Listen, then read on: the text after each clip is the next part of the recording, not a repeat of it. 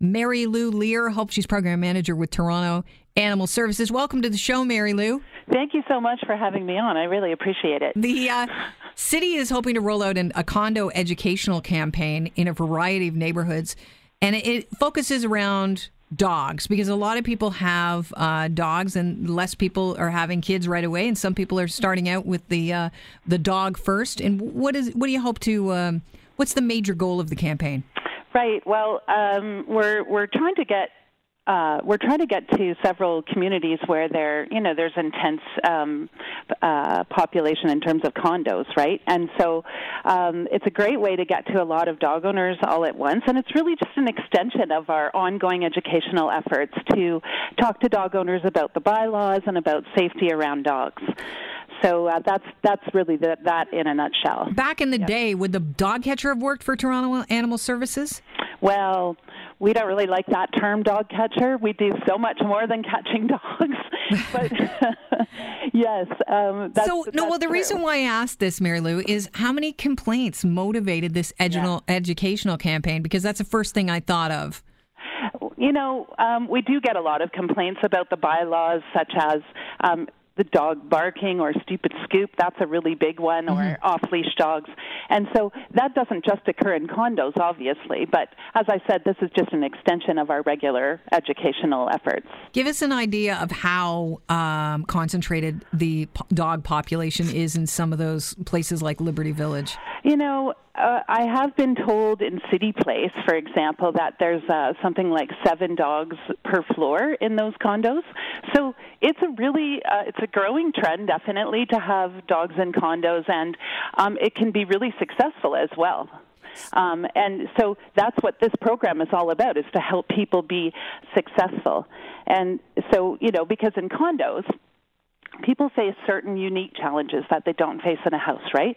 So that's a lot of shared spaces, small spaces like the elevator that people are coming and going from. And so we talk to them about dog safety in an elevator, for example, and making sure that you're paying attention to your dog's behavior and sort of not talking to your friend or being on your phone, just to make sure that your dog isn't feeling uncomfortable and might bite somebody.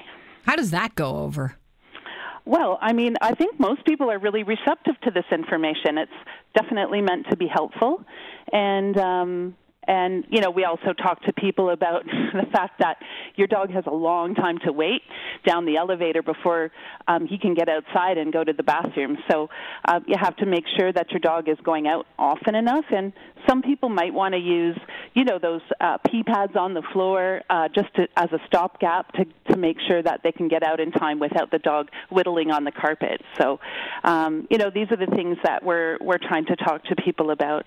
And then barking's a big one, too, in a condo, because people are living one on top of another.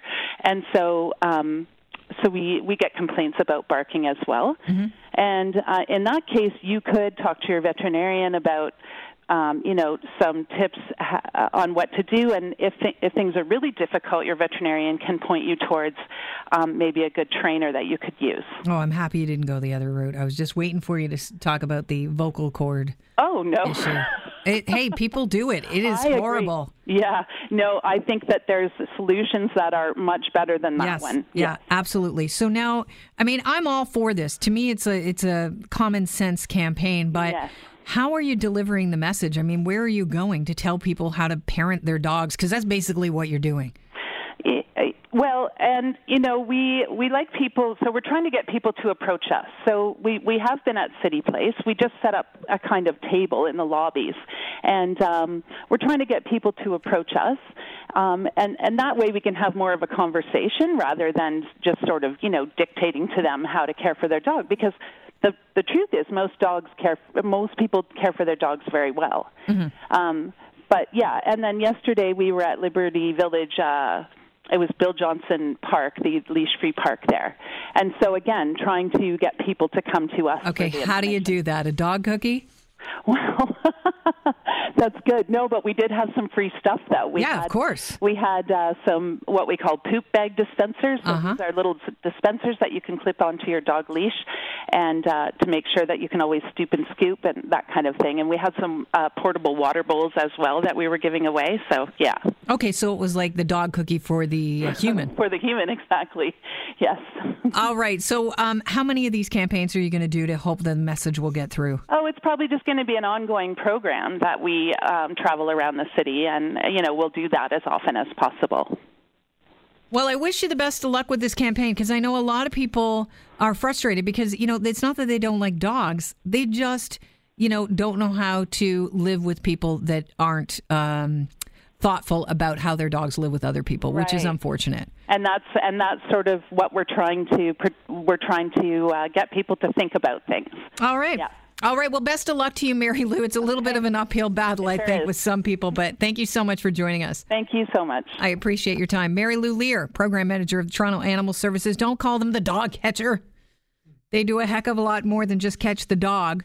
And what they're doing is this educational campaign, and it's aimed at condo owners, basically telling people common sense of pets. And you would hope that we wouldn't have to do this, but the reality is it's not so common anymore since.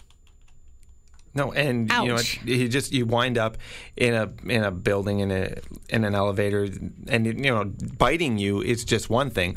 Jumping up on you is another thing that happens all the time. And I've got a little jumpy dog, so I know. So you got to kind of hold them close, tuck them in behind you a little bit, or make sure that the person is okay with it. Because quite often I apologize when Pip jumps on someone's knees and they say, "Oh, what do you mean? Not sorry? Come on, this is the best thing that's happened to me all day." So. But you gotta have to read your neighbors and not stare down at your phone and pretend they're not there. Well, you know what? Here's the thing. You're out with something that depends on you for its survival and safety. It's your job. Also, it's your dog. Another little etiquette thing, I know we don't want the dogs to pee in the elevator or the lobby, but also not as soon as they leave the door. Right? As soon as you go outside. I actually have heard from people that complain about that a lot. Yeah, the side entrances to condos, not the main lobby entrance, but the sort of side entrances that people sort of scoot their dogs out quickly. Yeah. They smell. They smell because people's dogs pee as soon as they leave the house, and you got to take them a safe distance away. Listen, if my dog decided to leave my back porch, turn around and pee on it, I'd be upset. Yeah. It's like, guy, that's what the yard's for. Get her done.